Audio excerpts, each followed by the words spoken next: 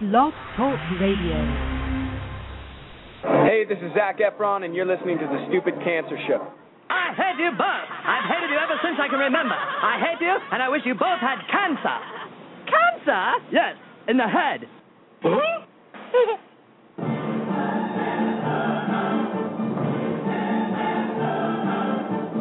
I'm as tired as hell, and I'm not going to take this anymore. Pay no attention to that man behind the curtain. Are you telling me you built a time machine? Out of a DeLorean?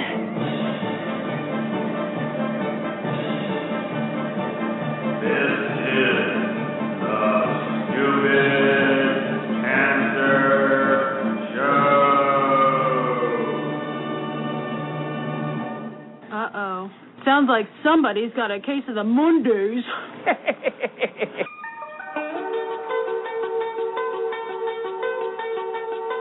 Hello there, children. Hey, kids. People seem to like me because I am polite and I'm rarely late. And now, the hosts of The Stupid Cancer Show, Lisa Bernhard and Matthew Zachary. Not that there's anything wrong with that.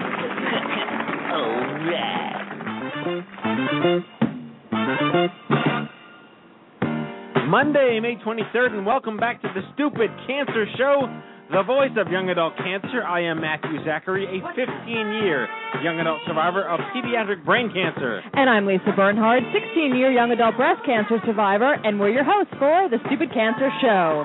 Got cancer under 40? Sucks, huh? Well, get busy living because The Stupid Cancer Show is here to change the world one chemo infusion at a time. Tonight's show is all about the Gerber graduates. Oh, it's a motley crew they are. I2Y, workers, campaigners, volunteers, Anna Brower, childhood cancer survivor of Hodgkin's lymphoma, Susan MOSER, Esquire, we're supposed to call her now that she has a law degree. She's a childhood cancer survivor of Sacrococcygeal Teratoma. I think I got it there. Dana Gennarelli, she's our human resources coordinator here at I2Y. James Manning, he's a childhood cancer survivor of Optic Glioma, and he's our broadcast production assistant. You know him, you love him on the Stupid Cancer Show. And kicking it all off in the Survivor Spotlight. I love it. A 4-hour ride to get here. Joined us for dinner with her friend Colleen. Rebecca Ward, who's a uterine cancer survivor, a nurse paralegal, and project coordinator of Dancing with N.E.D, which is a documentary film about our good friends in the band N.E.D, No Evidence of Disease. Those are good folks. Yep. I think you're blowing the amp. I love it. You're eating the mic a little too much. The mic loves you so much. Yeah? Yeah. I know, I'm hungry. Hey. Anyway. As a reminder, this broadcast is a production of the I'm Too Young for This Cancer Foundation.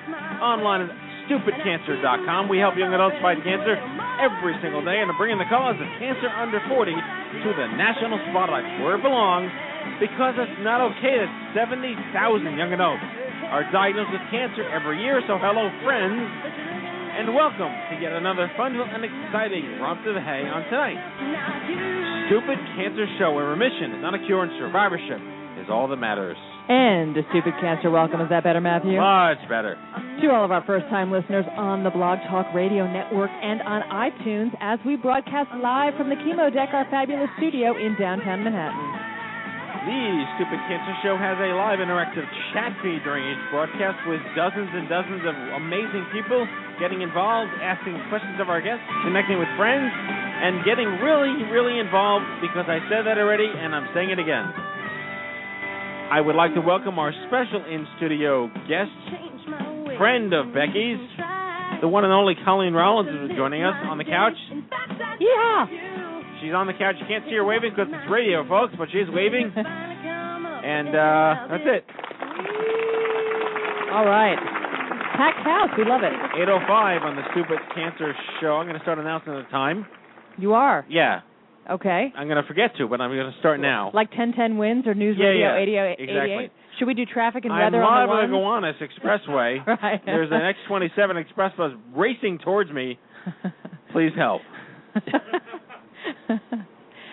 It's raining today. It's raining men. All day. Yeah. Hallelujah. I know. Good stuff.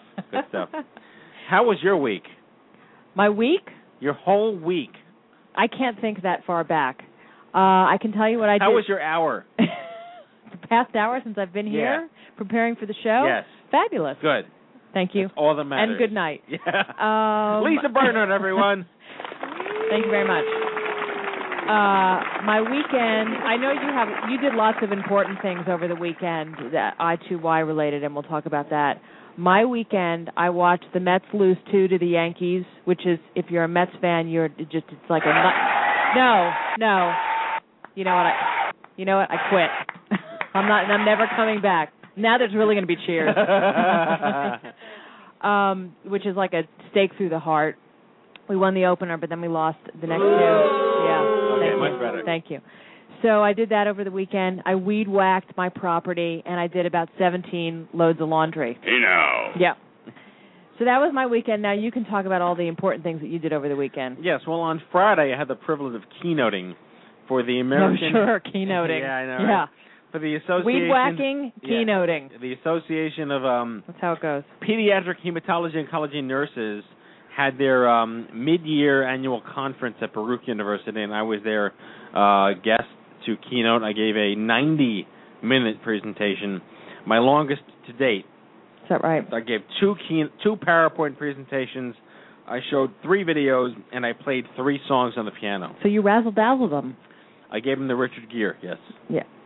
Yeah. Okay. Right. He was in the movie. Exactly. Yeah. And then on Saturday, I keynoted again. Oh, to rub it in, why don't you? I did not weed whack this. Well, anyway, that's another show. Sage Bolte. Yes, exactly.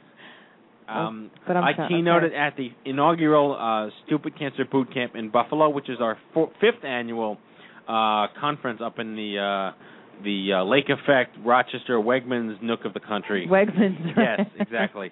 And we had about 30 people there. It was really wonderful. Boot camps are so important because they're just supposed to be so incredibly intimate and just so incredibly one-on-one. I want to look everyone in the eye, and I want them to be able to see who I am when I talk to them. Just really relevant, great stuff. A lot of new people, more Kool-Aid drinking advocates for us. It's not like the Army boot camp when you go, you're a maggot. No, Give it's me not 5 quite. more. This is my tumor. There are many like it, but this one is mine. R. Lee Ermey from right. Gomer Pyle. What was that movie? He's in like every. No, but what was that? Full Metal Jacket? Yes, thank you, yes, James. Yes. Yeah. James to the rescue.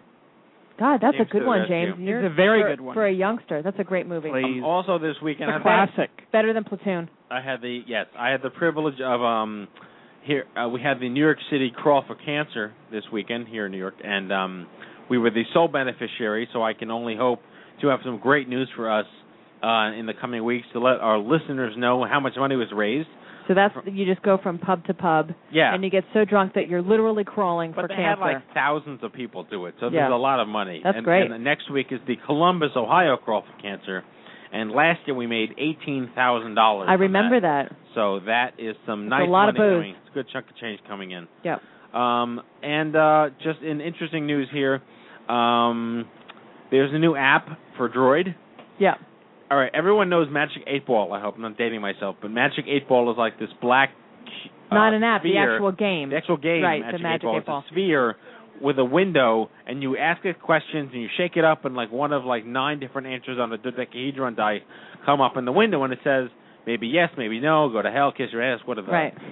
Someone combined Magic 8 Ball with RuPaul as an app for Droid, and it's called Ask a Drag Queen, the app. Right. So apparently you ask your phone something, you tap the Drag Queen app, and it tells you, no that, or something like that. You know, yeah. You tap the drag queen? Yes. Is that a euphemism? Yes. There are no euphemisms on the show, No. James. That's No. very, yeah. No. All right, but no, I know what the single, our crowd is out of control here. Yeah. Let's rein it in, kids. I will say the single most important news in advance of next Monday is that I am turning 37. Wait a minute. Okay, let's back up for a minute. You didn't explain the connection between what the app is. They're giving a portion. Oh, right. Of that's important too. That's the most important. We don't. 10% of the proceeds from the Ask a Drag Queen app are going to I2Y because it was developed by a young adult survivor that I'm friends with on Facebook. Yeah, there you go. This is actually fabulous. His name is Russell Dreyer. Look, you haven't made it till you've been embraced by the drag queens. Yes. We're on the map now. We need to get Celine Dion and Bette Midler as and Cher. And Cher as sponsors. And Chaz. Yes, and Chaz Bono. Yes. No, but that's really cool. I think that's awesome. That is great. But me turning 37 is better. Well, maybe. Yes. Okay. I don't really have. I have a Happy Birthday Lisa song we played 2 weeks ago. But we have to come up with the something. Happy Birthday Matthew song.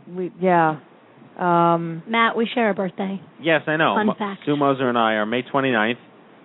I was born in 1974. She was born in 2004. Yeah. Yep.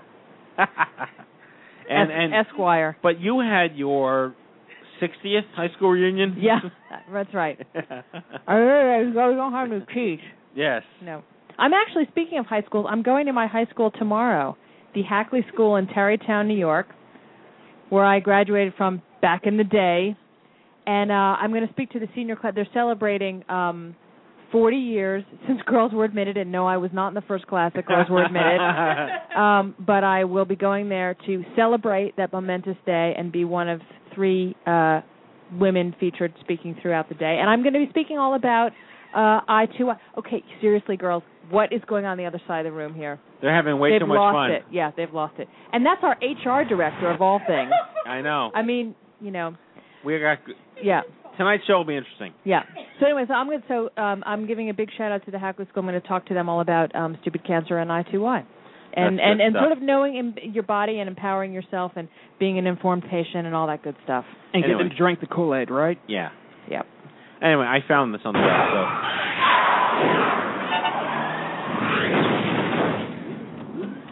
I don't know what this is. Was that the Rapture?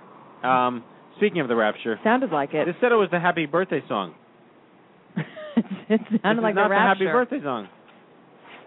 And 1, and 2, and 1, 2, 3, 4. Happy birthday to you. Happy birthday to you. Happy birthday, dear Matthew and Susan. Happy birthday to you.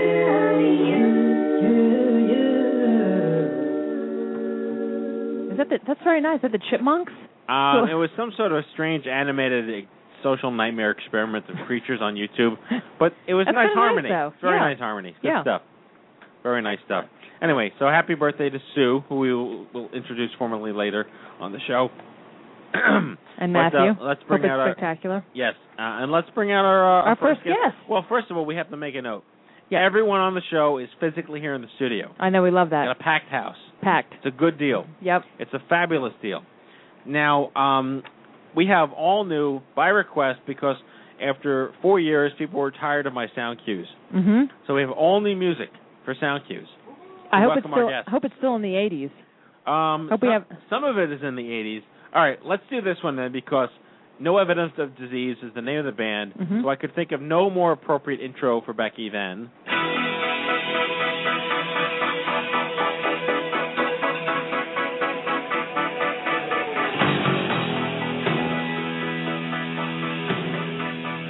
Okay. You know what the song is? I know it. It's only in the first line of the song. Wait for it. Bad Medicine, Bon Jovi. Someone get Lisa a cookie. Maybe a biscuit. Are you going to introduce her or not? Oh, yes, absolutely. Becky Ward is a nurse paralegal and works for a law firm in the Washington, D.C. area. She was diagnosed with UPSC, a rare aggressive form of uterine cancer, in February of 2010. She'll tell us about that. After a hysterectomy, 6 rounds of chemotherapy, and 5 weeks of pelvic radiation, she is cancer-free. Since her recovery, she's been working as a project advisor and production assistant for Spark Media. That's the film production company that's making a documentary on the rock band N.E.D, No Evidence of Disease. They've been on the show. They're a band comprised of 6 gynecologic oncology surgeons from around the country. We're thrilled that she made the trip with her friend Colleen to be with us tonight. Please welcome Becky Ward. Hi, Becky. Hi. How are you? I'm doing well. She's eating the mic almost. No, she's doing a good job. She's doing an excellent job. Better than you. And she much better than me. And she looks better than me too. She's all nice. I wish we had the streaming video tonight. What? Because she's wearing makeup and you're not? I know, and she has a nice dress on and nice jewelry and nice shoes. Yeah, it's radio. You don't have to look nice. No, but she looks great. But we did have streaming video. You'll have to come back. Wear the exact same outfit. Yes, exactly. So walk us through a little bit of your story. We had some in the intro here, but of your diagnosis. Well, my mother and grandmother both had ovarian cancer in their mid-40s. Right. So since I was about 30, my gynecologist and I were a really great team looking for it. So had yearly pelvic sonograms. I was in a research study at Johns Hopkins for about 6 or 7 years doing serial CA-125 levels. And I had a surveillance sonogram in December of 2009, and we were lucky that there was something that looked borderline suspicious. So I went in for a biopsy in February, and it was diagnosed as uterine cancer. I had my surgery in March. I feel very fortunate, though, because I know I've heard stories of people on the show who've had doctors who haven't listened to them and right. Ignore their symptoms. And Dr. Elias, my gynecologist, for many years, we did this together and we watched for it. And we were looking for ovarian cancer, but we found uterine. And I feel very, very lucky. Wow. So you were asymptomatic. You really didn't have any symptoms because I was you were just totally asymptomatic. I had lost some weight, but I had other stressors in my life at the time that I attributed it to. But really, I felt great. I had gone to Nepal in October of 2008, ironically, it was an ovarian cancer awareness campaign, and I climbed just below base camp of Annapurna 1. Wow. And I thought, kind of in the back of my mind, that if I did this, I wouldn't get ovarian cancer. Really? And you know what? I didn't. I got uterine cancer. I'm so going to Nepal because I don't want to get ovarian cancer.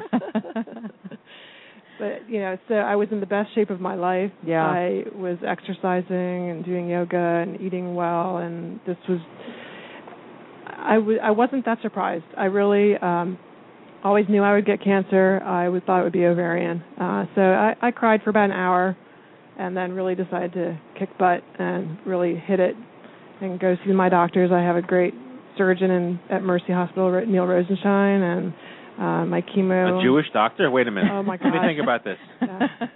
Wait, so when you were diagnosed with UPSC, yes.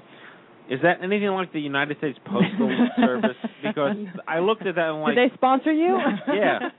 You need like an ovary stamp or something. The weird thing about it is it's uterine papillary serous carcinoma, which normally strikes elderly, obese African American women. Which is the complete opposite of anything that has to do with you. I'm a skinny young white woman. You're a skinny white chick.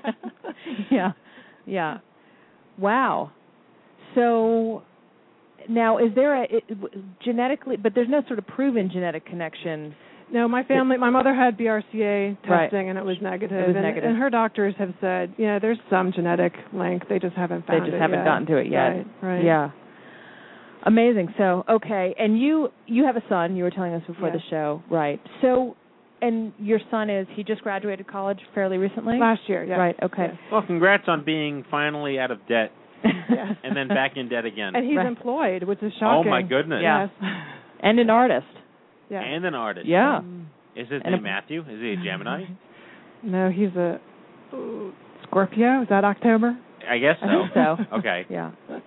So, and having this in the back of your head the whole time, I mean, did you think about sort of the radical, I mean, that must be an amazing, like having surgeries preemptively, or which is a whole nother psychological, it infects your bodies in other ways and is risky in and of itself. Well, being a nurse, I did a lot of research over the years, and the research showed that even having what they call prophylactic hysterectomy and oophorectomy, you still get it. It ends up being a peritoneal cancer. And explain peritoneal. Peritoneal is the lining of the abdominal cavity. Okay. And unnecessary. No one needs that. Well, I figured if it was going to show up in my ovaries, we might as well just watch my ovaries. Yeah. Right. And because we were being careful with my ovaries, we found it in my uterus.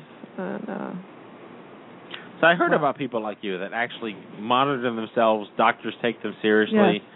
there's about one of you in the world. Congratulations. Yes. You're it. I feel very fortunate. Wow. That, and my gynecologist, he just was always watching out for me.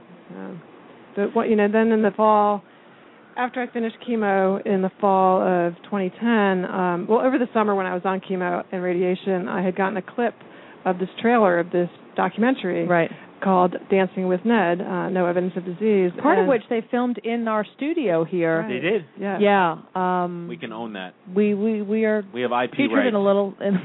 yes, we're looking for huge royalties now. Yes. Because, the documentary world is... the money just pours in. Oh, yeah. But I saw this clip, and it really, really moved me. Yeah. And when I came out of my chemo fog around October, November, I thought, you know what, I want to get involved with this. This is totally different from anything I've ever done. I mean, I love art and I love film, but I picked up the phone one day and called the Spark Media office and talked to Oliver, who's one of their cameramen, for about 45 minutes. And I just said, this is my story. I want to help. What can I do to help? And they took me seriously, and they told me about this concert coming up in Portland. It was in January of this year, and would I like to go? And I thought, sure. So it was my first real... I've been to Nepal. What's Portland? Right. But, my navigation skills really were affected by chemo. I'm thinking, can I do this? Travel across the country by myself, meeting people I've maybe met for half an hour. That was your chemo brain. Your navigation skills were off. Yes, it's still a little rusty. I'm still taken by this nurse paralegal who worked for a law firm. How did that happen? Well, I was a nurse for a long time. It's like I scoop ice cream at the demilitarized zone in Korea. Well, I was a nurse, and I wanted to use my brain in a different way, and did a little research. And unfortunately, there are so many medical malpractice cases in the world. I wanted to use my skills, and we do mostly defense. We defend hospitals and doctors and hospital corporations. Right. And I do a lot of research, which, helped me. I'm one of those patients that intellectualizes everything. I found out what I had within... Are you Jewish? I'm not sure. Then you're honorary Jewish. But, was on the Internet within an hour looking this up, because I had never heard of this before. I mean, I'd been a nurse for a million years, and I'd never heard of UPSC, and read about it and was scared to death. But, found the best doctor in the area. That was interesting, because I... called his office up and said, I'd like to see Dr. Rosenstein. And they said, well, Dr. Rosenstein kind of handpicks his patients. Wait, another Jewish doctor? It's the same that one. was the same one as before. Pay Same attention, you big Jew. And, he gets to decide who he sees and who he doesn't see. And if he does want to see you, it might not be for, 5 or 6 weeks. Yeah. But you know what? Fax us your pathology, and we'll have him take a look at it. And it was 4 o'clock on a Friday. And within 10 minutes of me faxing it, they called me back and said, he wants to see you Tuesday morning. And I thought, this is good. I said, no, this is bad. Oh, yeah. He wanted to see me because it's such an unusual cancer for somebody my age. I was 47 at the time. Yeah. Wow. So he did a great job taking care of me. He's got wonderful staff. You have to learn to lie on the radio. You were 27. No, those of us who are over 40. See, Becky and I spoke on the phone, and I said, "You're over 40. You're in the club." Okay. Yep. All right. She's in. But I feel like Lisa has sanctioned you in. I want to talk about N.E.D, though, because they were on the show. Yes. She was talking about N.E.D, and then you interrupted her. I'm interrupting you to talk about what you already talked about. Now we're interrupting her again to go back to talk about. No, but this is the band of doctors. Yes. GYN oncology surgeon. Yeah. Yes. And they're all very talented. Yeah. And one woman who, Joni, what's Joni's last name again? Hope, that's right. Joni Hope, who was in New York. Do you know she moved to Alaska? She's the sole GYN oncology surgeon in Alaska, the one and only. All right.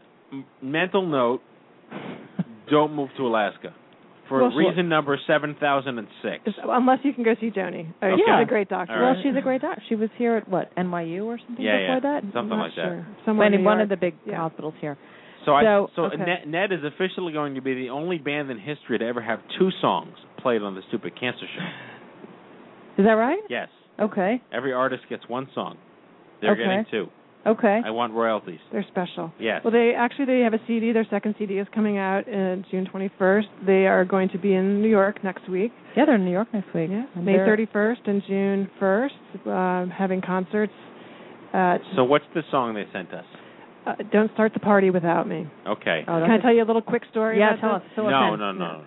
From what I understand, this is based on, I don't remember which surgeon, but one of their patients who all her girlfriends would go for chemo with her, and they'd be loud and raucous and have fun and laugh, and the nurse says, you have to be quiet. This is a chemotherapy floor, and one of the women said, don't start the party without me. So there's a lot of different ways of approaching chemo. I like the party idea. That's great. All right. Cue it up, my friend. So this is Don't Start the Party by N.E.D. Yes. All righty.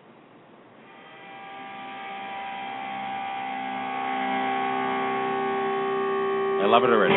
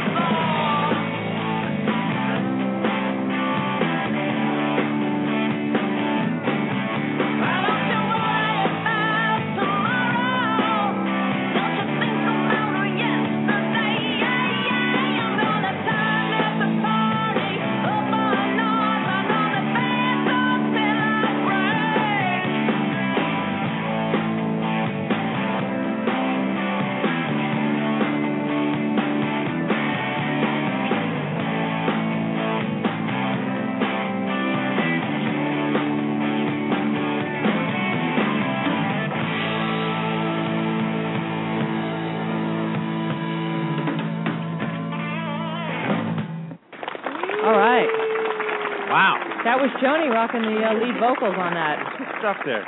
Yeah. So what's your role with N.E.D now? You're volunteering for them? You're working for them? You're I did roadie? go. I don't know. Production assistant. Production assistant. Yeah. Creative creative consultant. They call me. Take the director title. Sorry, Andrea. But I went out to Portland to help them film and just held an umbrella over the camera in Portland because it rained the whole time. Yeah, helped out at rehearsals. I kind of just did whatever anybody asked me to do. The really important thing I want to get across, though, is that there are so many women's cancers that people don't talk about. Yeah. As a society, we can talk about breasts in public now, and even prostates and those kind of things. Right. But women that have, uterine cancer, vaginal cancer, vulvar, fallopian tube, you don't hear about talk those. about that. And people would come up to me at Whole Foods and say, "Oh, you're under treatment. It's great. Did you have breast cancer?" And I said, "No, I have uterus cancer." And there are other body parts, sir. Right. And I think it's great that people can talk about breast cancer and prostate cancer, but these silent ones, if women are embarrassed to talk to their doctors, and I want to encourage women to develop a good relationship with their gynecologist so that they can feel empowered to discuss these, like I was able to. Yeah. There's nothing to be ashamed or embarrassed about, particularly for our young adult audience. You have to speak up. Right. Because you have to catch this stuff early, and you have to keep on it, as you well know. And that's what this film is for. We want to show women and teach them how to take control of your bodies and talk to your doctor. And, as you said before, it's really hard to get funding for documentaries nowadays. Yeah. And, hopefully people can maybe go to the film's website, which is dancingwithned.com. There is an area for donations. I think it's just very, very important. I have a funny story. I was going to Portland for the concert, and it was at the Denver airport, and decided to get my shoes, my boots shined, and I had maybe a number 1 cut on my head. I mean, my hair has just started growing back. I was pretty bald, but I didn't wear a wig or a scarf very much. And the shoe shine guy's like, "Hey, where are you going?" I said, "Portland for a rock concert. For GYN cancer." It's like, "Wow, what did you have?" I said, "Cancer of the uterus," and it just shut him up. Yeah. And I said, "You know what? It's okay. You can say uterus." I said, "Come on, say uterus." He said, "Uterus." I'm like, "Good." See, I'm gonna get that guy a cookie. You're changing the world one person at a time. Yes. Uterus. Yeah. Right. That's awesome. Fantastic. That's great. Can I say testicles just for the sake of saying it? Oh, we missed cervix too. Okay, cervix. Yeah. No, I needed some testosterone here. I'm gravely outnumbered tonight. But there are in cervix. You bring up everybody. If you're a young woman, I think at 12 now you get the HPV vaccine, which they now are finding help prevent head and neck cancer. I know. Right? Go figure. Yeah. Right. Going back to my general theory about it ain't about what part of your body gets sick. It's about your genes. Right. There you go. got your big boy jeans on. I got my big boy jeans on. What? What the? Are you drinking again? I wish I was, but All I'm right. not. No. Well, you're going stuff. to stick around. Yeah. You're on the mic. You're actually going to go out in the crowd, but you can shout and throw things at us if you have any comments. But as I said earlier, showbiz, you got to have sharp elbows. So you can take on one of these. If you got something to say, just nudge him out. Just grab that mic. Well, I am probably the oldest person in the room. That gives you lots. Yeah, Sue doesn't weigh much, so you can just toss her. Well, whatever. Just take the littlest one. Yeah. Just fling her. Yeah. And James will probably help you. Yeah. Right, James? Fair enough. Yeah. Thank you for having me on and letting Becky, me you talk are about awesome. Great to have you on, everything, Becky. And anything with N.E.D. and music, those guys are awesome. Yes. And we love nurses and anybody who's fighting a good fight. I just spoke at a nursing conference. I know. Nurses are you. Nurses make the world go round.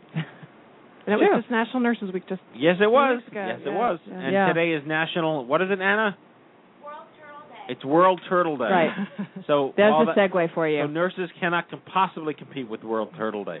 But congratulations on having a week. Well, what can? Yeah, nothing. Nothing. All right, Becky Ward, thank you so much for being with us. All right, let's get to the news here. I'm Kent Brockman, and this is Eye on Cancer. Just the facts, ma'am.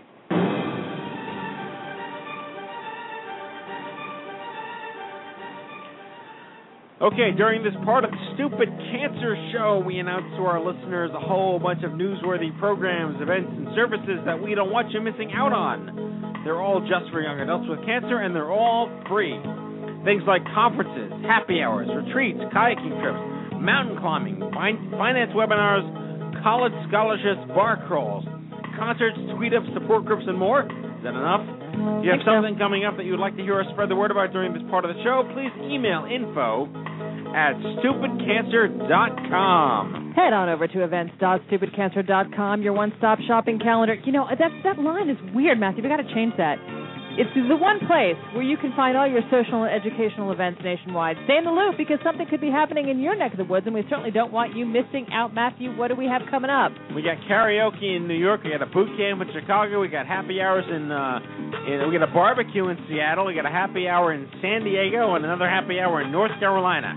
Tell us about 2011 OMG. All right, the OMG 2011 Summit may have ended, but we're already gearing up for OMG 2012 in Vegas. I will be at the Palms Hotel and Casino on Wednesday of this week to negotiate our contract to ensure that OMG 2012 is going to be the most kick-ass, insane cancer event in history. We're going to make history. Visit omg2012.org for more information. Vegas, baby. Baby's need a new pair of shoes. Yes, he does. The Stupid Cancer Forums have more than 600 members chatting in discussion groups for patients, survivors, and caregivers, even young adults whose older parents or younger children are sick, plus a forum for boomer parents whose young adult children are sick. Visit stupidcancerforums.com. Sign up with one click through Facebook. It's that easy. All right, want to help but don't know how? Got some friends that give a damn, but you don't know what to tell them? Tell them to join the Stupid Cancer Street Team. It's free, it's easy, win great prizes, build our grassroots efforts, and meet thousands of authentic fans from around the globe. Sign up today at stupidcancerarmy.com. Every Tuesday, our partners at the Leukemia and Lymphoma Society present YA Connect, a free interactive webcast supporting young adults affected by all cancers. Check it out, llf.org/YA Connect. We are pleased to announce our partnership with Cancer and Careers on their first inaugural national conference on work and cancer, Friday, June 17th, right here in New York City. Visit cancerandcareers.org/conference. Oh, yeah. And as always, be sure to register yourself with Immerman Angels. Johnny Immerman, our partner in one-on-one peer matching at ImmermanAngels.org. And check out the calendar for First Descents, the premier young adult outdoor adventure organization. Visit FirstDescents.com. And that, my friends, is your Stupid Cancer News. All right. Now it gets fun. All right. Oh. Little young MC. Now it gets real. I have to say before we announce these folks, this is the chance for all you fellas. Try to do what those ladies tell us. Get Lisa B. We got a bevy, females get jealous. a gaggle. Party. Lisa? Yep. You had your biscuit already. Calm down. Poindexter. All right, we have a gaggle, a bevy, a pride, if you would, a litter. A litter. Of young I'd say a litter. Survivors who were diagnosed as children. They are all bust a move. Senior members of the I'm Too Young for the Cancer Foundation's volunteer army. They will be introducing themselves, but I wanted to have a show tonight about late effects, because when the doctor says you're cured, go home, that's not the end of the story. And when you're diagnosed at the age of 0, 7, 12, or 14, and you turn 20, 25, 30, the shit don't end. The late effects are the gift that keeps on giving. The shit don't end. Yes. So I wanted to do a show to let the world know, to let our millions of listeners out there over the course of the next 20 years perhaps sitting in your row know that it's not about the cure, it's about quality of life and survivorship. Please welcome to the show Anna Brower, James Manning, Dana Gennarelli, and Susan Moser, Esquire.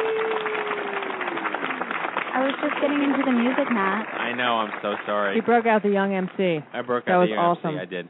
We'll save it for karaoke. Now, the reason I wanted to do the show tonight literally was because I've spent the last 15 years still dealing with side effects, late effects, deficits, quality of life issues, because I didn't die. Can you say stroke? From cancer when I was 21. Whether it's eosinophilia, which is a rare disease of your leukocytes in your esophagus from radiation, whether it's I'm prone to shingles 10 times more than the average person, I have xerostomia, like I have about 50 to 60% of the saliva I'm normally supposed to have if I wasn't sick. I have something called optical migraines, which is where you go completely, like, practically blind because the veins in your eyes get all messed up and you can't see for 20 minutes. Dang. Yes. I have a panoply. I shall use a fancy SAT word. A panoply of late effects and side effects that I deal with. And not to mention you get a wicked case of the hiccups. And I get I had a stroke. From your stroke. I had a stroke on January 31st this year, not because I have arteriosclerosis or I have stenosis or I'm having blood pressure problems, because I had cancer when I was 21, and all the radiation they gave me has caused me to have a predisposition for stroke now for no reasons that I can control. So that set me off, the absolute end of the rope for me, that I'm sick and tired of people not understanding that the cure for cancer is so much more than research. It's about what happens to you in the wake of your not dying and the quality of your life for the rest of the time you have on this planet. Amen, brother. No one seems to give a goddamn rat's ass what happens to you when you don't die. They say, you're fine, right? Well, get on with your life. And everyone in the room is nodding, and everyone that I talk to in their audiences when I say that nods. When is it going to be the survivors' time to riot and let this country know that we deserve better from them? This is not a stigma, and it is ridiculous to think that just funneling money toward research is actually going to help you once you don't die. And my final thought on this before we get everyone introduced. I was going to say, I'm sorry, guys. I don't think we actually need guests for the rest of the show. My final I think thought Matthew's got it covered. No, my final Good thought night, on everybody. this, which led to my Huffington Post piece called The Moral Imperative for Pediatric Cancer, is that we spend, one can claim that pediatric cancer is underfunded based on the NCI budget, but proportionally to the number of children that get diagnosed, it's like 500% more than cancer research for every other cancer above the age of 18. So of all the... From 18 to 40. 18 to death. Oh, to death. Yeah. To death, yeah. really? Pediatric cancer is its own thing. Right. And then everyone else gets the same old, everyone gets the old not cancer, pediatric cancer research. Mm-hmm. So my final argument is that all this money spent on pediatric cancer research only helps these people to not die. It doesn't help them to live. To live beyond. And I want to make a treatment. public call to any corporation and any private family foundation that raises money for pediatric cancer research that some of your money needs to start going to all these kids that grow up, the Gerber graduates, as I call them, or I was called, who don't die and go on to try to live productive lives, but in the wake of them not dying have consequences for that cure. And you have a moral obligation to support them once they turn 19. End of rant. I'm proud to introduce Anna Brower, James Manning, Dana Gennarelli, Sue Moser, all long-term childhood cancer survivors. Let's start with Anna. Hi, Matt. What's your story? Well, I just first wanted to say that 2 weeks ago was my debut on the Stupid Cancer Show after having not been on for several years, and now I'm back again. Yes, yeah. I'm making it up. Yeah, and Lisa's here with me this time, which is special. I was out of town for the last one, unfortunately. Yeah. So I'm a 10-year Hodgkin survivor. I was diagnosed at 12 years old with stage 4 Hodgkin's, and I have now been 10 years in remission. I'm 23. I was treated at the University of Michigan, where I grew up in Ann Arbor, on an experimental protocol that was just chemotherapy for me because I reacted well to stage 1, so I did not have radiation. And I am now living in New York, and I am a co-chair for the New York City region of I2I, and I also served as the organization's first intern. So that's just a little bit about me. All right, James, you're up. So in 1986, I was diagnosed with an optic glioma. My mother had taken me at the time to a an ophthalmologist who was not a specialist in pediatrics. He saw something during one of my eye exams and said, I think you need to go to someone that's a specialist. So we went to a neuro-ophthalmologist, and he said, this is a brain tumor. So come to find out, it was an optic glioma, which is a tumor of the optic nerve. The tumor grew a cyst, and the cyst kind of destroyed my pituitary gland. So I finished chemo at about age 7, and knock on wood, have been pretty good since. Obviously, there are side effects. Have no thyroid function. I have to take medication for that. All my hormones are messed up. I found out about 3 years ago that I have no way to balance my salt intake, so I have to constantly add salt to my diet.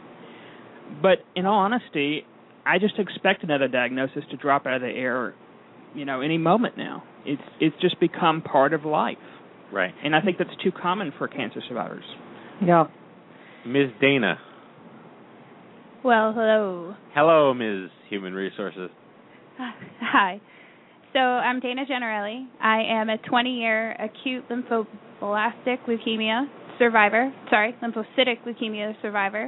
I was treated in New Jersey by one of Matt's, or in association with a good friend of Matt's, who is my social worker. And I had a really fairly easy treatment. Only a few little diabetes scares, nothing too major, nothing that I couldn't get over. But my side effects now are just migraines and bone pain. And I'm happy to be here. And I like to make Matt's life easier every single day that I'm here. And you do. Susan Moser, you're up. Hi. I was... Esquire, yes. You guys really enjoy that. Well, because you We weren't do. Esquire on the last time you were on the show. That's true. That's true. I'm now a full-blown lawyer. Scary. I think you should wear like an ascot or something like that. I know that's for men, but next time I see you, I'll don an ascot something like for yeah. just for you. She's going to start carrying her around in her purse in case she runs into you on the street. Absolutely. I like that. Obviously, Okay. I have to be Lisa prepared for deserves Lisa that. at all times. Yes. Anyway, my story is I was born with a very rare form of cancer. In fact, I'm the only documented case of my particular stage and whatnot. Sweet. Called Sacrococcygeal teratoma. Underwent. Yes, thank you. Underwent several surgeries that were not performed previously. Underwent chemotherapy, all that fun, and I'm about to turn 26 on Sunday, which is like a mini miracle. And my day-to-day life is a little different than the normal person's. I wake up and do an enema every morning, and I don't have control over my bowel movement, so at 26, I still have to wear diapers, which is not fun. So, again, Lisa has to go because she has to get up at 3 in the morning to take an enema. What? That was funny, Matthew. No, I gotta bring it full circle when I can. Yeah. No, but you gotta catch an early train. Because, This is the show. I know in Anna Brower, but I've been here for most of the show. Good part of the show. That means you're going to have me back. I know. Again. Another 2 weeks. Yes, exactly. This is what it is. Every 2 weeks now, Anna will be back. Yes. I do have to cut out a little bit early, unfortunately, but which pretty much sucks because this is a great show. This is a great show. All right. This is an amazing show, but we can. I can download it. The good news is I can download it like others tomorrow. Yes, you listen can. to it. Well, good luck getting to the train on time, and if you miss it, feel bad. I already do. Thank you. Because you could have stayed. I already do. Yeah, it's okay. Okay, guys, have fun. All right, bye, Lise. All right, so folks, we're here talking about, again, you heard the theme. The theme is late effects and what message can the young adult movement articulate more effectively, or to whom it should be speaking, to let the world know, and I say the world rhetorically, of course, that our needs don't end when you turn 19. And while you are diagnosed at the age of 0, 6, 3, 11, 13, 14, you are coddled by a system that has taken 30 years to perfect itself, and it perfects itself it has, in terms of enrollment in clinical trials, in standards of care, in the way in which they treat patients, the way in which there are subspecialties in pediatrics for nurses and social workers that there are not for young adults. But you age out and you become young adults and thrust into a system that does not understand the fact that you had cancer when you were 9. So let's start with Dana. if you feel comfortable, what are some of the issues you've dealt with growing up a survivor into your 20s? Where does the conversation go from here for folks like you? I think the most important thing that everyone really needs to remember is that a lot of us in this room are first-generation survivors. So for us, we don't have someone to turn to. How did you feel when you had Vic-Christine shots? How did you feel when your methotrexate mixed with your RSC? So those are a lot of the things that I deal with, not having anyone to turn to until I came here. And then, I have to deal with the not being able to do things, the aches, the pains. Growing up, when you first start dating and you're looking for that love of your life, how do you know when to tell them you had cancer? And I've had this conversation with so many different people. How do you know who to tell? How do you know when to tell? How do you know how to tell them? It's not something, I stubbed my toe and broke my toe. Oh, by the way, I was given chemotherapy. It's the same thing they use to euthanize cats. It's not right. It's not an easy thing to do. And, it really helped me get into college. I used the cancer card. That was all of my college essays. I won't lie. My college essay was about how I wasn't going to use the cancer card to get into college. Wow. Oh, yeah. And it worked. Totally played the not cancer card. Right. Sorry, Dana. Now, but Dana, you work in human resources, so clearly this must have come up on the job for some of the people who would go to you for issues like this, correct? Absolutely. Absolutely. I only go once a year now, and luckily enough, when I went into the workforce and in college, I was only going once a year. So I'm 20 years out now, and I take one day off a year. I take 2 days off a year. I take the date that I got sick. I really don't like anyone to bother me, and I take the date of my 1 year treatment or my 1 year checkup. Those two things are the only things that I really have to deal with. But what I've been dealing with lately is I work for an international staffing agency, and we had one of our recruiters comment the other day, so-and-so has cancer, and they don't know how to go on their job interview. And they called me, and they were asking me just as a human resources person. I'm like, do you know my story? Right. Hold on, let me send you this link. It's cleared by our site. Yeah. And I had to talk the person through how to go through the interview. So it's really a difficult thing when you go on job interviews and you're trying to tell people, what makes you think you're qualified for this job? Well, I beat cancer. I can do anything I want. But that's not really an appropriate answer. No, it really isn't. But you think in your head that it is. I beat cancer. Right. I know you think that every day. Right. Anna and I and Stu are going to run the world one day. So. Sure. And it's all because we had cancer. So now, James, you and I share the privilege of having something bad in our brain, which always don't you? It's just the best. It's the better club, and by having something in your brain, that opens up a whole other Pandora's box of potential and opportunity and tragedy and long-term whatever. I read a very short list of the crap that I deal with because my dosage was incredibly experimental. They had no standards when I was diagnosed. I was one of a million patients who get what I got because it is a pediatric tumor, but I was 21. Right. What have you experienced growing up since the age of, 4, 5, 6, 7, 8?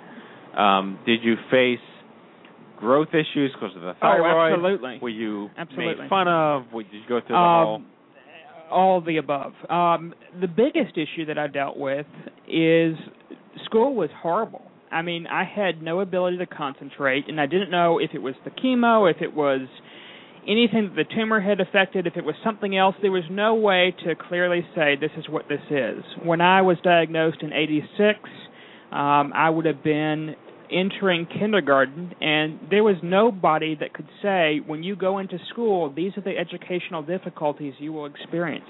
There was no such thing, and it wasn't until 2007 until Vanderbilt, where I was treated on an outpatient basis, even created a survivorship clinic. Right. So there was no one following me and saying, here's what you can expect, here are the long-term late effects, how can we help you? There was the neurosurgeon, but his experience was pretty limited in terms of education. All he did was do the surgery and tell you what you might expect from the surgery scars and the, immediate discomfort from the surgery and being cut open.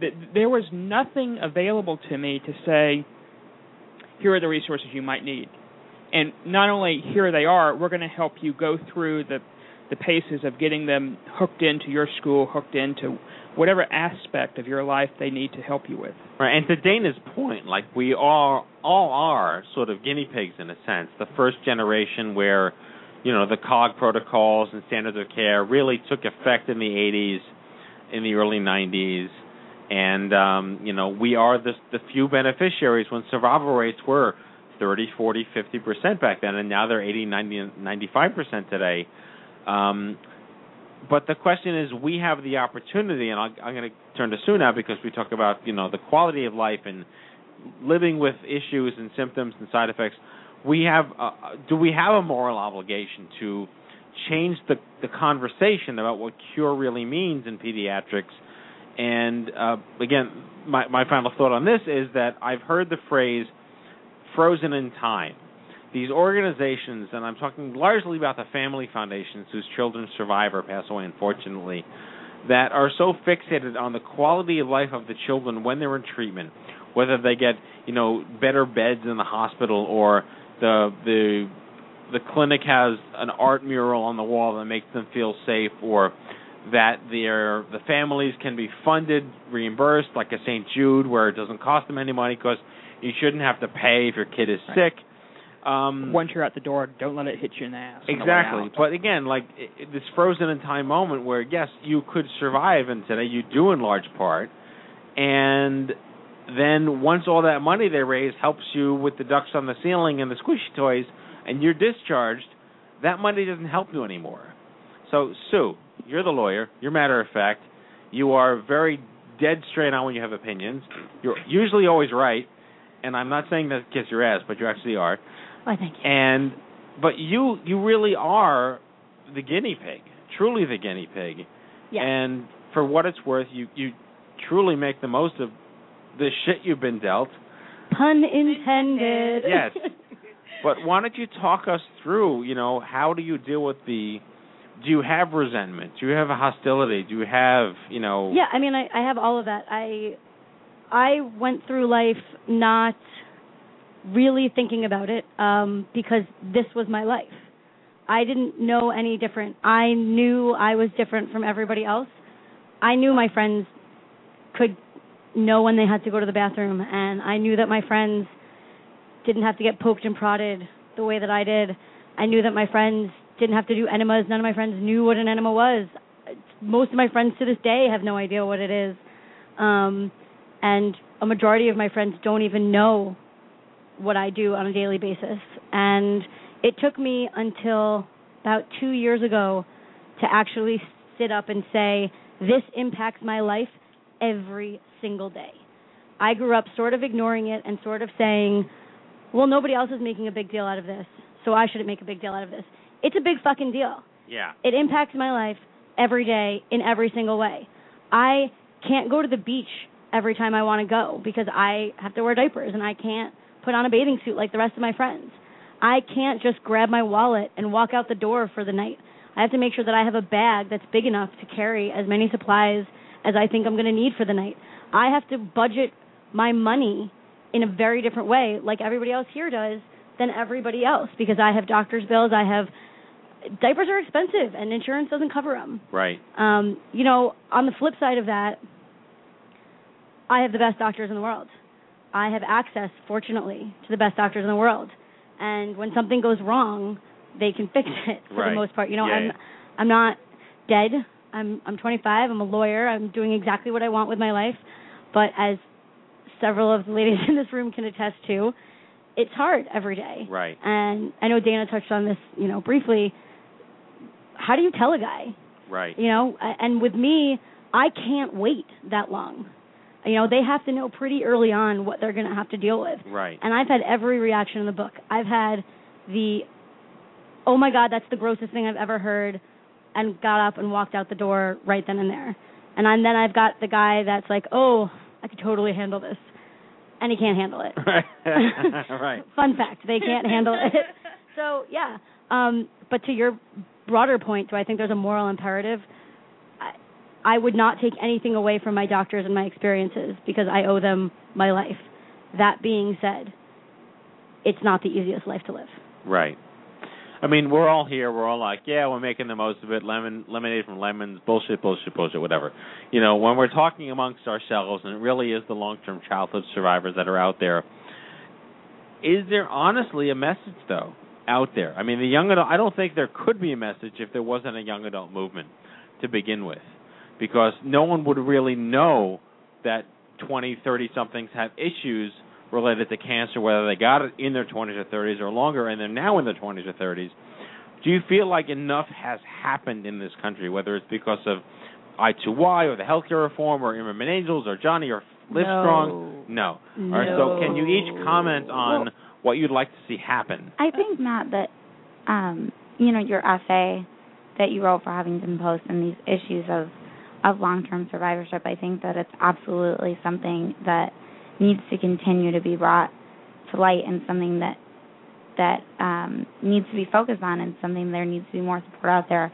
And I think that it's not like instead of the pediatric support, because I went to an amazing hospital and I had the murals on the wall and I had the art therapy and, I had the people that came, like I had an art therapist and she came into my room when I was inpatient every day, and I made a scrapbook, and while I was sick, and that was a thing that I did, and I did jewelry, and that was my way of coping while I was inpatient. And while yes, there are so many issues that I have, and I could get on my soapbox and talk about college healthcare for hours, and everyone in this room has heard me do it.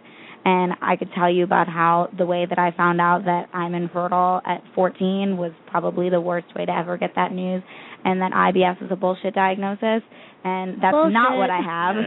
Pun intended. But, I think that it's something that needs to happen in addition to the frozen in the moment time of taking care of your child with cancer. I mean, I come from a little bit different experience because I didn't have the in-hospital experience because I was 0 and I obviously don't remember anything. And so I grew up going through pediatrics. I was in the pediatric ward at Sloan Kettering until I was 24 years old because they didn't know what the hell to do with me. I still go. I still go. I mean, I still go and I still play with the kids. But one of our other, one of our other volunteers, Kelly, actually interns as a nurse at the Cancer Foundation where I was treated, and they still talk about me and how I survived and how I won IV pole races, and I think that that's important. IV pole races. Hey, I hold a record. She's a baller. Yeah, I know. Junior baller. Oh, junior baller. I hold a record, and I'm proud of it, and I think that what Anna said is true. We had the art therapy. We had people there to talk to us, but what we also need to remember is we are the mentors for the next generation. Right. So we need to be the ones that are on top of our game. We need to be the ones that are, and Sue is very open about it. I'm very open about it. Anna's very open about it. We're all friends. And I think that that's important. We find camaraderie in each other and in our environment, but we can all go out and talk about it to other people. I just met a 2-year-old who has the same thing I had and is being treated the same way I was, a little bit differently, but it's by me, and I'm not saying me as a pioneer, even though I'll think that, but by me being part of this movement, I'm able to go talk to her and sit on the floor and play with her and say, it's going to be okay. And she goes, my port hurts. It's okay. It'll feel better tomorrow, and things like that. And I don't know about anyone else, but I go and talk to kids because I know what it feels like to have felt that way, and I can tell their parents, no, it's okay, no, they're playing hooky, they don't want to go to school, send them to school, no, they're really probably sick. But it also gives them a sense of empowerment, and I think that that's an important thing when they say, these young kids can see a group of us going out and having a good time, and wow, I can get that way. Well, I'm not looking to take anything away from, believe me, my argument, and I'm not a good arguer, but my position is not to take away, but to add on to. Yeah, not to take the ducks away from the room. I don't want to take the clouds off the walls. Right, you're imploring them to say, in addition to the great strides that you've made in the pediatric world, listen, survivorship rates among pediatric cancer is up astronomically. Right. And the idea is that once these kids survive, they now have to live a life. Yes. And the life that they live should be nothing less than the life of a child who didn't have to survive cancer. Or as close to. As close to. I mean, right. The idea would be that they would be akin to their non-cancer friends. And, you know, Dana talks about how the people in this room are pretty open. Until I came to I2Y, I was not. The idea of being around people who, you know, I can sit and I can talk about my side effects and they don't grimace, they don't say ew, they don't brush it off like it's just something, well, everybody's got their stuff and you've just got that. They don't ignore it.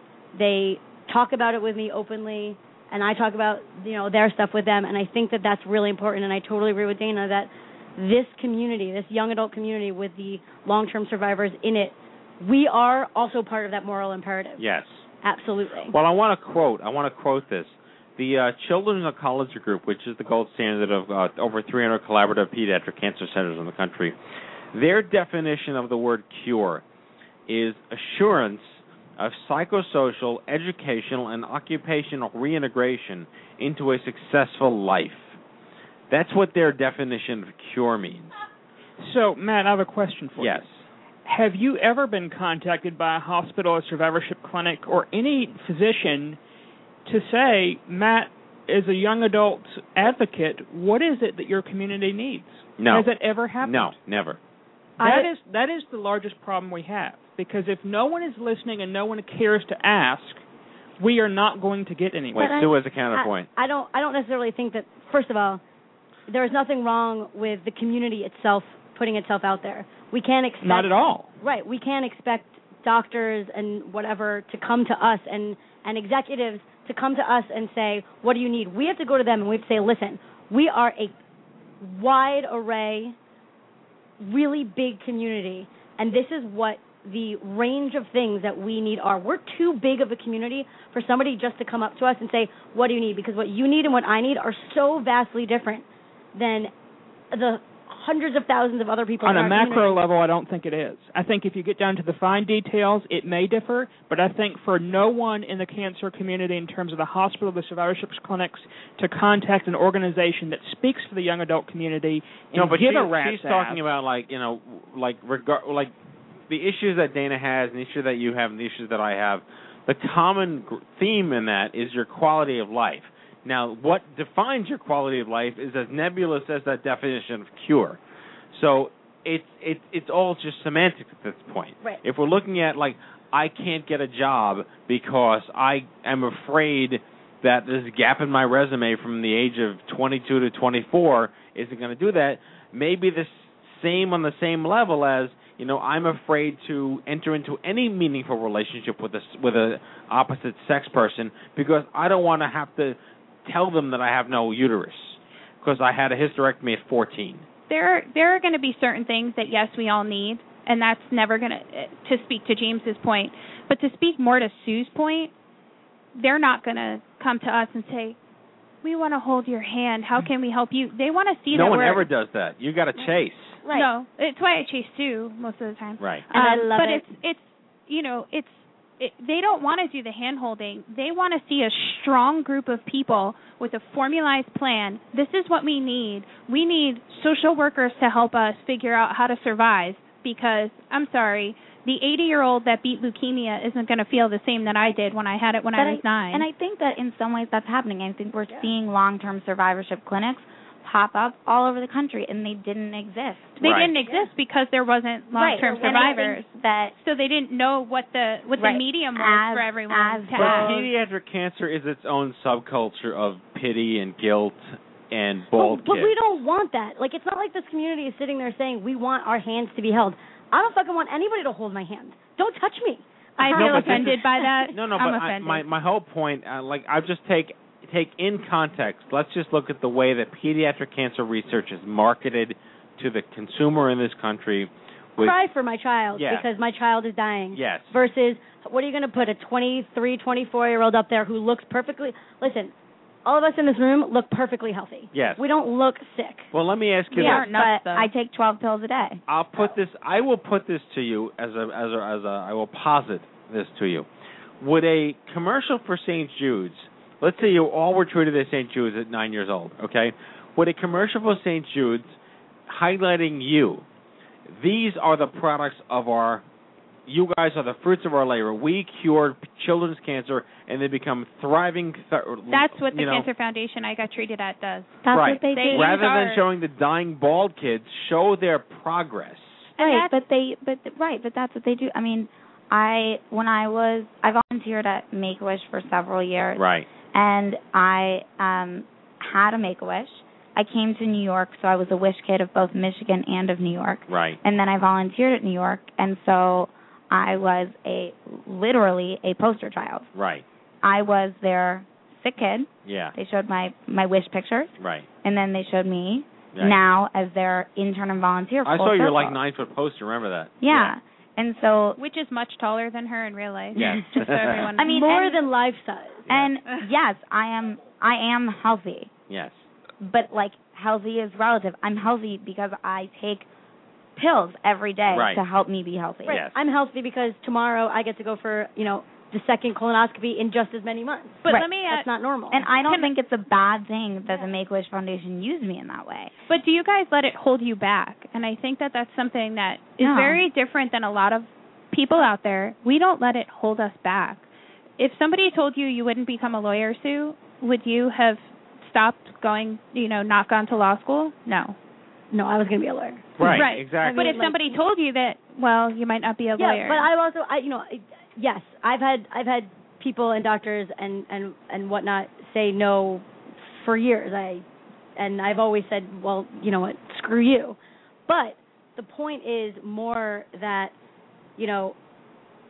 there aren't people, for me, there aren't people who are going to be in my exact situation. But I can turn, like Dana says, to a younger child who may have, whereas you had no one to turn to you when you were, birth, but right, like but even today, I don't have people around me who really understand what I go through on a daily basis. Right. I have friends who, even in this community, tell me I can't imagine doing what you have to do on a daily basis. I say the same thing to them, but it's not the easiest thing to hear.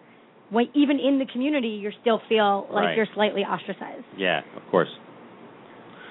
Anyway, we have about 5 minutes left, but I just want to just round off this whole point where, would it be nice if there was a message within the young adult community that reinforced not just here's Anna the poster child for what's possible, but that comes at a cost. And there is a cost for Anna to have a quality of life because she is a poster child. And what does that look like? What does that funding look like? And is there a message out there that the young adult movement, in representing a third of the young adult movement, are people like us? 1/3, over 350,000. This is NCI data from 2010. Over 350,000 Americans are under the age of 40, but had cancer under the age of 18. That's a lot of people out there, and I'm willing to bet the morbidity of that population is a lot higher than they lead us to believe, because those 350,000 people weren't diagnosed in the last 10 years. They were diagnosed in the last 20 years. So anyway, so my whole point is, and I guess we can get final thoughts as we go around, what can the young adult movement do that it's not already doing to continue to reinforce that there is a population out there within us that deserves better longitudinally from a system that has already made so much progress? I think most importantly, we have to remember we're a team. We're here for one common mission, and that's to show pediatric cancer patients that we're survivors, and we're here for them. And no matter what, we will always be here for them. And I've made so many connections having had cancer and connecting with people whose child, niece, nephew, grandchild just got diagnosed, and I've made lifelong friends here. My friends, my good friends, are survivors. They might be in pain at the moment, but they are survivors. James? I think the greatest thing we can do is give a voice to the survivors that don't feel like they have one. because it's the ones that do not have the voice that sometimes need to be heard the most. So organizations like I2Y and others are so important for that reason. We are the organizations that can take a set of guidelines that will best help our community in certain areas. Obviously, they won't help everything, but we can advocate for the population at large and say, these are the needs of the community that have been voiced by the community and signed off by us. Sue? I mean, I agree with Dana. I think the most important thing we can do is we can look to the generation below us and we could say it is possible to not only survive, but to survive and live a life that you want to live. That's meaningful. Yes. Anna? I think, I agree with what everybody has said. I think that as we live the example we want to lead, and as we continue to be in our community as a strong group, and we educate those who are going through what we went through, because it's all about, letting there not be another me. And I think that will just radiate out, and as our community contains healthcare professionals and advocates and family members, that they will learn from us, and that will... All right, yes or no question to close the show. Should pediatric cancer foundations fund young adult programs? Without question. Dana? Absolutely. Anna? Yes. Okay, and on that note, we are at the end of our broadcast. I would like to thank our guests, and let's conclude our sequence here. I hear there's rumors on the internets. You ever seen a grown man naked? And so, to all of you, a fond farewell. Hooray, I'm helping. You are a meathead. Oh, Magoo, you've done it again. That was so terrible, I think you gave me cancer. Okay, folks, that's tonight's show, our 186th broadcast as we crossed 750,000 listens. We hope you had as much fun as we did poking a stick at stupid cancer tonight. I'd like to thank our in-studio guest, Colleen Rollins. I'd like to thank our special spotlight, Rebecca Ward. And I'd like to thank our in-studio guests, the lovely and talented Anna Brower, Susan Moser, Dana Gennarelli, and James Manning. Next week's show, Monday, May 30th, I will be 37 years old for the first time. Called Staying Pretty Hair and Makeup, in our spotlight, Benjamin Rubenstein, a two-time adolescent young adult cancer survivor, author of Twice, and the blogger of thecancerslayerblog.com. Mia Davis, the organizing director of the Campaign for Safe Cosmetics and the co-leader of the Work Group for Safe Markets. And Ramey Gaffney, young adult survivor of non-Hodgkin's lymphoma, celebrity makeup artist, and the creator of Ramey Beauty Therapy Cosmetics. If you missed any of our past shows, download them all for free on iTunes at itunes.stupidcancer.com or check out the archives at stupidcancershow.com. Remember, folks, if it's not stupid, it's not cancer. Live from the chemo deck on behalf of Lisa Bernhard, myself, and the whole team here at I2Y, have a great week. Good night, Bob.